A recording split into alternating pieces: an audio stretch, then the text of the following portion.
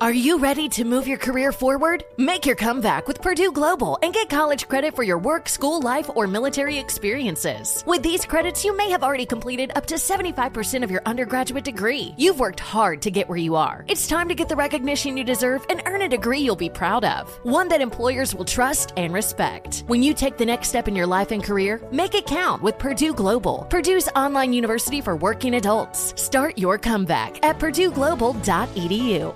Farm to store in days, not weeks. That's 80 Acres Farms. Did you know most salads travel over 2,000 miles to reach your plate? But not 80 Acres Farms. Their crisp salad greens and herbs are food less traveled. They stay fresher for longer in your fridge. My salad lasts all week long, which means less food waste and easy meal planning. Oh, and did I mention there's zero need to wash these greens? Because 80 Acres Farms uses zero pesticides. Visit 80acresfarms.com to learn more and find their salads and salad kits at your local Harris Teeter. Bring spring color inside this season with Behr Premium Plus paint, starting at just $28.98 a gallon at the Home Depot. Add a pop of blue to your kitchen with the Behr exclusive color Arrowhead Lake, or a splash of Amazon Jungle to your living room. Bring a cool breeze to your bathroom with Sea Glass, or accent your bedroom with sunrise-inspired colors like Coral Cloud and Dark Crimson.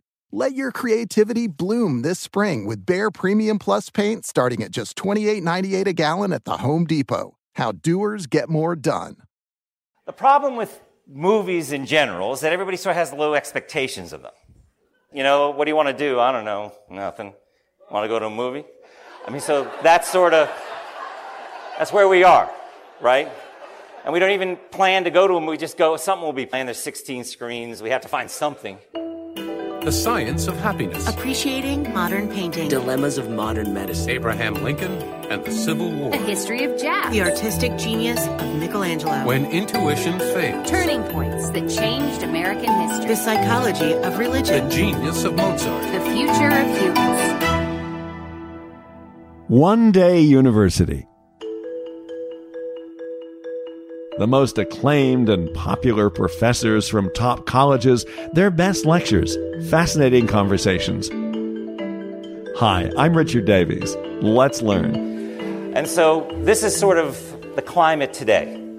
This is the digital age, right, where we just seem to have so many choices. My name is Mark Lapadula. I teach at Yale University in the Film and Media Studies program. Today is Films That Changed America. There was something about the films of yesteryear that I think it's really worth, and I tell my students, to go back and re-examine them. What is our relationship with movies? How has that changed over years? You know, movies do tend to reflect the time in which they're made. And the best movies actually become mirrors of the world and help us to better see the world we're sort of embroiled in. Sometimes we don't see as clearly as we'd like to.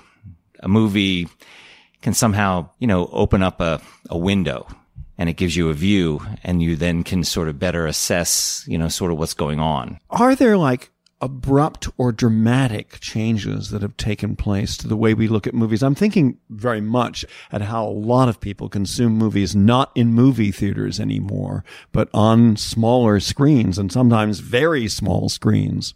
There's sort of been a diminishment ever since the movie palaces started to close down. In those days, you wanted to get out of your cold water flat in Brooklyn. Might have been the Great Depression. In the 1930s, about 90 million tickets per week on average were sold. People just wanted to escape. They wanted to go to a place where there were comfortable seats to watch the movie, and with the velvet draperies that would part and the curtains that would open, they would just have an experience it was a special event. They got dressed up to go there. We don't really do that today at all. No. Right? I mean, if you do see people in the movie theater, if you even are in the movie theater, we kind of look like we just rolled out of bed. We're still in some sort of form of our pajamas. So let's go back in time and talk about the first film on your list, which is The Jazz Singer. And that movie was the first talkie, right? Well, it wasn't really the first talkie. What is surprising to people when they actually see The Jazz Singer? It's one of those movies that you feel you know enough about. I don't need to see it. I know all about it. It's a silent film, except that in 6 scenes, it has the miracle of sound. 6 scenes. Not many. It is credited with being the first feature-length film to have sound. but it's not the first full-fledged talkie. In fact, there were shorts that were made that were talkies even before The Jazz Singer. This was the first feature film. Now, what was it that prevented sound from coming into the mainstream? The technology was difficult to get right. The synchronization and amplification issues were enormous. It took like 2 decades of wanting these characters to be able to speak and be heard until they could actually sync it properly. You're going to see in this scene, from the long shot, Jolson's lips are not matching the song, but once they go inside, they do. But what made The Jazz Singer so important is that, yes, it was Warner Brothers' attempt to really bet the ranch on this new technology. And if it had failed, that studio would have gone under. Wow. But because it succeeded, it didn't succeed, in a blockbuster way. It was a success. But it was like a revolution in the way cinema would now, strive towards sync sound. So The Jazz Singer was an incredible gamble and also a technological breakthrough. And it starred Al Jolson, who was an extraordinary star. Tell us a little bit about his impact. Al Jolson was somebody who actually was a hero to Black America. He was a champion of civil rights. Whereas normally the orchestra was down in the pit, and he had an all-black orchestra because he was singing jazz numbers. He wanted them on stage with him as equals. He didn't want them in the pit. He actually sponsored the first play, a drama, ever written by an African American that went to Broadway. It got there because of Jolson, and it was called Appearances. Interesting title. Jolson was somebody who, with that voice, being as great as it was, stars in a movie that actually invents the genre of the musical. I mean, obviously, you couldn't have musicals up until this point, but because of this performance, you're thinking, wait a minute, a new genre, not just a star is born, a new genre is born. This was something that was actually, this was a revolution, this film, on so many levels. There's going to have to be a whole new way that people act now in movies. So Al Jolson introduced jazz to many people. Oh, absolutely. That you would have to say that. Now, this film was not a sound movie in every venue that it played in. It was only in the major metropolises that could actually afford the Vitaphone technology. So it actually was a silent movie for some people. For most Americans probably did see it in a silent form, except those that en masse saw it in the major metropolises. But, it caused a transition. As a result of this now, stars now had to be able to deliver lines. And this was something that actually cut short many careers. There was also a strong Jewish theme in this film. Was that in any way controversial or considered avant-garde or outside the mainstream? Well, see, looking back, you'd think, wow, here's a movie about a young man who doesn't want to be a cantor, wants to hang out in the clubs, sing jazz in blackface, and audiences embraced it. Mainstream audiences, people who had no ties to the Jewish religion, had no familiarity even with Jewish individuals. They actually identified with this story because America is all about, right? Coming from an old tradition, coming to a new land, trying to find your own voice, trying to find your own way. And it's going to not necessarily be that you can do what you were, for the most part, rejecting over in Europe that brought you here in the first place. You're going to have to find a new path. And so a new path like this, someone that stood his ground and really said, I'm going to devote everything to what I love. I'm going to follow my dream, the American dream. That was something that audiences absolutely found easy to embrace. Let's move on to I Am a Fugitive from a Chain Gang, which came out just 5 years later. Right. Warner Brothers, same studio. And technologically, it's completely like a different generation. You look at it and go, wow, they certainly figured out ways of telling stories and syncing sound with the visual in Absolutely. A way that they hadn't before. Well, see, that's so important. The silent era was obviously story-driven. When it became a sound film, suddenly the movies became very static. They didn't have that beautiful narrative thrust that the silent films were, that was what they were known for. So what you're saying is, by 1932, what Chain Gang does so well is that it marries sound to the tradition of actually telling a full-fledged narrative with a lot of scenes, with a lot of action, with a lot of things going on. And I would really say 1930 is where they kind of nailed it. And it's shocking that they were able to, just within 3 years, when you think about it, go from we're not making any movies with sync sound to suddenly most movies are now in sync sound. It looks like modern cinema. So this movie is about a World War I veteran who, like so many war vets from overseas wars then and up to the present day, has a really difficult time adjusting to civilian life. Right. What's sad is that this scene is one that played out so powerfully in 1932, and it's been something that audiences can relate to it ever since. Whether it's the Korean War veteran, the Vietnam War veteran, the Persian Gulf War veteran, those veterans back from Iraq and Afghanistan. Yes, our combat veterans, they become this lost generation. Once upon a time, these guys were really valuable when there was a war to fight, but now that the war's over, they're forgotten.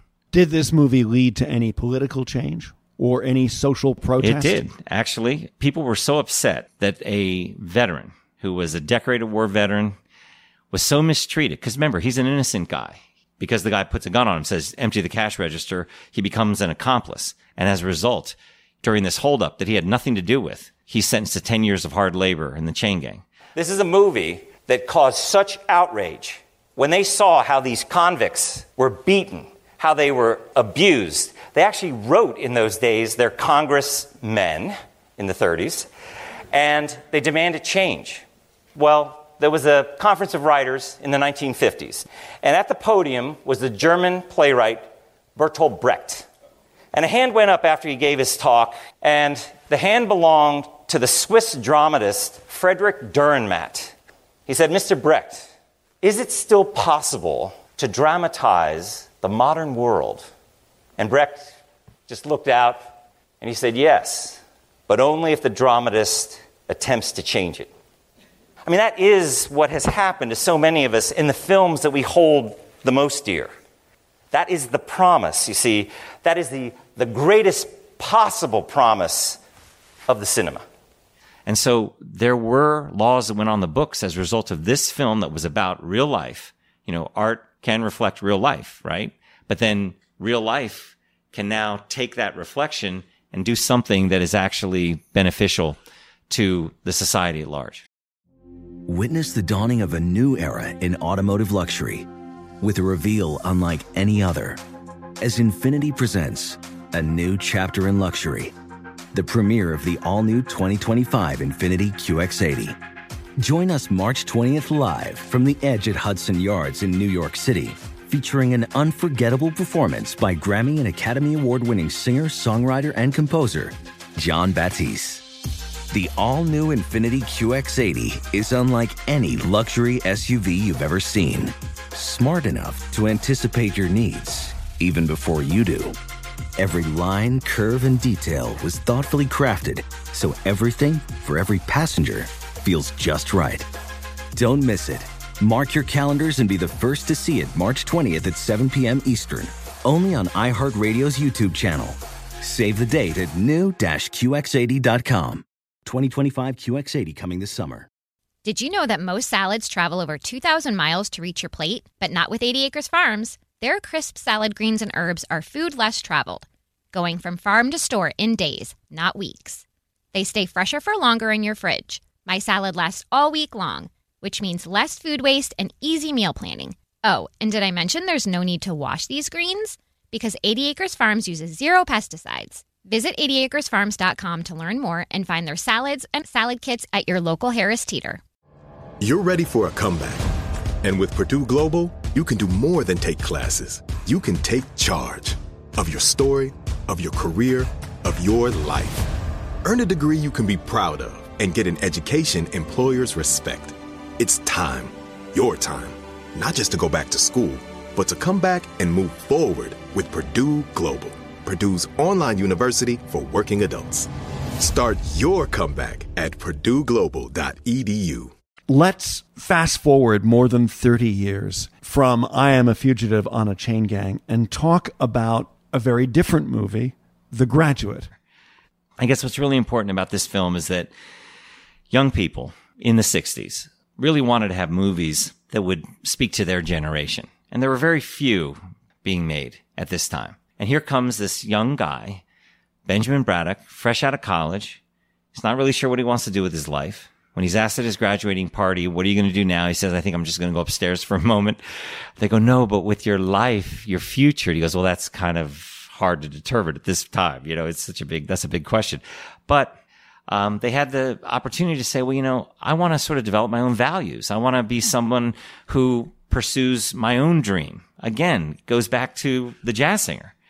Because all these themes just constantly repeat themselves. They always just resurface. You say in the one-day university lecture that The Graduate changed America. How?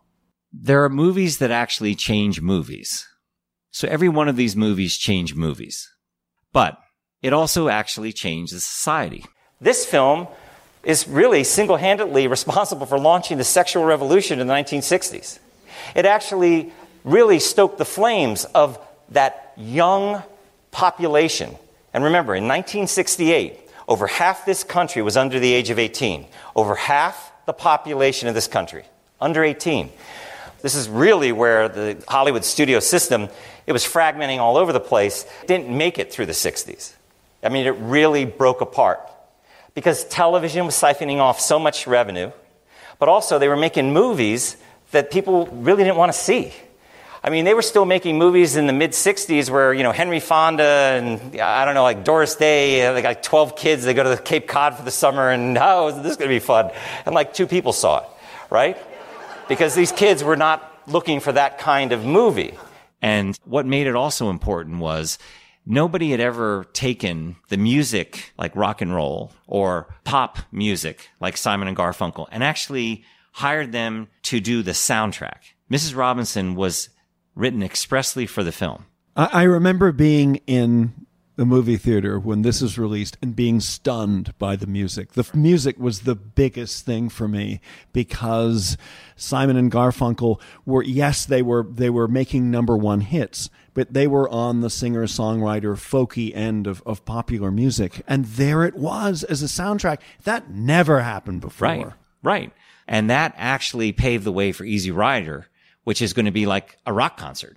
Before we leave The Graduate, it was a film about the generation gap. Other films, too, that preceded it were about the generation gap. Rebel Without a Cause is about the generation gap. Because, again, what is the big fear in Rebel Without a Cause? James Dean, yeah. James Dean, 1955. What is the big fear in The Graduate? Is that if I'm not careful, I'm going to become my dad or I'll become my mom. And to that generation, kill me now. If that's going to be my future, kill me now. I don't want to live because, oh my God. Whereas if you actually see, that might be what is so different about the movies today is kids today, for the most part, I'm not saying they aren't rebellious at times. Of course they are. Everybody's rebellious but they're not rebellious in the way that generation was. I mean, they just wanted to reject everything. Yeah. Everything values, from the fashion, everything. the values, the music, everything, the politics. Because remember, the Beatles made it. They were in their teens when they were coming up. And they were making major contributions to music in their early 20s. And their best work, even after they broke up, they were still in their late 20s, most of them. Everything that the Beatles did, their contributions, that was like under the age of 30. That was an amazing generation when you think of what they did in such a short period of time. The next movie, the final movie, Jaws, directed by the great Steven Spielberg, there's an extraordinary musical buildup where just before the first person is attacked by the shark, it really is one of the most memorable moments in film. Well, you'll say there are certain films where, like in Psycho, Bernard Herrmann's score, all strings, steals the show. Obviously, John Williams' score in Jaws steals the show. 1976, 1977, people didn't want to go to the beach. They were terrified to put a toe in the water. And so when you think about movies that affect behavior in a mass way, that is pretty phenomenal. What makes him different, Spielberg, is that he was the first generation of university-trained filmmakers. People like Scorsese, later Spike Lee, George Lucas, they're going to have this kind of love of the cinema where they actually know what has come before them. They've studied it. You say in your one-day university lecture that this movie, with its happy ending, changed film. Jaws is very significant. I mean, Steven Spielberg, he's a major talent. He has more talent in his little finger than most filmmakers would ever have in their whole body on a good day, on their best day. There's something about how this guy knows how to tell a story and then make it to his advantage. The shark malfunctioned throughout the shoot. Then instead of like pulling his hair out or letting it look fake, he actually said, well, we'll hide the shark. And that hiding of the shark was the masterstroke because it built up even greater suspense for when you finally do see it. No film prior to 1975 in the history of cinema had ever grossed $100 million at the box office. But Godfather, wow, it came close. Guess what? This movie not only crossed the $100 million threshold, it will make in its initial run domestically over $220 million. Wow is right. So it was so huge that they said, okay, we have got to figure out, number one, we've got to start endowing all these MFA programs. Because if this is what's coming out of these colleges, we got to get the next Spielberg. We got to nurture the next generation of Spielbergs. Wow. And of course there was Lucas too. Yeah. Lucas made just as much money with Star Wars and that franchise as Spielberg has made with all of his franchises. So you create a franchise. And see, that's what this was the birth of. Because, Star Wars was a franchise. Jaws became a franchise. But I will say this, all of those movies, right? Happy endings, they make a ton of money, not just for their initial commercial release, but with all the ancillary products that they actually generate, the towels, the lunch boxes, the video games, the action figures. And so there's so much money to be made. And what happened with Spielberg and Lucas, their success actually put the brakes on what was America's true golden age of cinema. Let me ask you about your one-day university lectures. What are some of the, or give me an example of a great question you've had from the audience? Wow. The most profound question is, why aren't there movies today that actually change America in the way these? Obviously, you made a pretty good case in the 1920s, the 30s. We went to the 60s, we went into the 70s, and you could go into the 80s, but where are they today? How do you answer that question? Well, the way you answer it is that cinema used to have heft. It used to have prestige. It used to be an event that you went to. And it was exciting to go to this darkened room in this big theater and this huge screen lights up. It can change the way I look at things. It can change the way I feel about myself. We want it to be transformative. We want it to be something that makes us a different person, a better person. You walk out of that movie and you walk theater. out of that movie just energized. Yeah. But see, today I'm not really sure if that is necessarily the case, because we are seeing them on our cell phones. We are watching them at home, kind of while we're doing the laundry, while we're ironing, while we're cooking. We're not really paying attention. We're kind of hearing it, sort of seeing it. Movies require us to really focus, because these directors that are really careful, they're putting stuff all over this canvas, and we have to pay attention.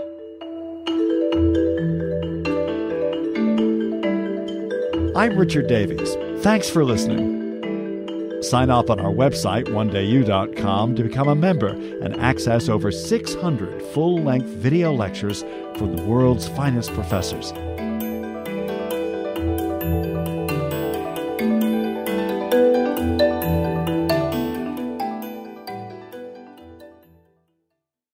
Infiniti presents a new chapter in luxury, the premiere of the all-new 2025 Infiniti QX80, live March 20th from the Edge at Hudson Yards in New York City, featuring a performance by Jon Batiste. The all-new 2025 Infiniti QX80 is an SUV designed to help every passenger feel just right. Be the first to see it March 20th at 7 p.m. Eastern, only on iHeartRadio's YouTube channel. Save the date at new-QX80.com. Don't miss it. 2025 QX80 coming this summer. Did you know that most salads travel over 2,000 miles to reach your plate? But not with 80 Acres Farms. Their crisp salad greens and herbs are food less traveled, going from farm to store in days, not weeks. They stay fresher for longer in your fridge. My salad lasts all week long, which means less food waste and easy meal planning. Oh, and did I mention there's no need to wash these greens? Because 80 Acres Farms uses 0 pesticides. Visit 80acresfarms.com to learn more and find their salads and salad kits at your local Harris Teeter. You can rent a car, a house, even that little black party dress. So why not rent the stuff you need for your home, too? The place to do it is Aaron's. Choose from thousands of new products from the brands you love, online or in store. Pick a payment plan that fits your budget and pay a little at a time until it's yours forever. But if life changes, you can return it anytime or even upgrade it with something new. Rent what you need. It's better at Aaron's. Approval not guaranteed. Restrictions apply. See store for details.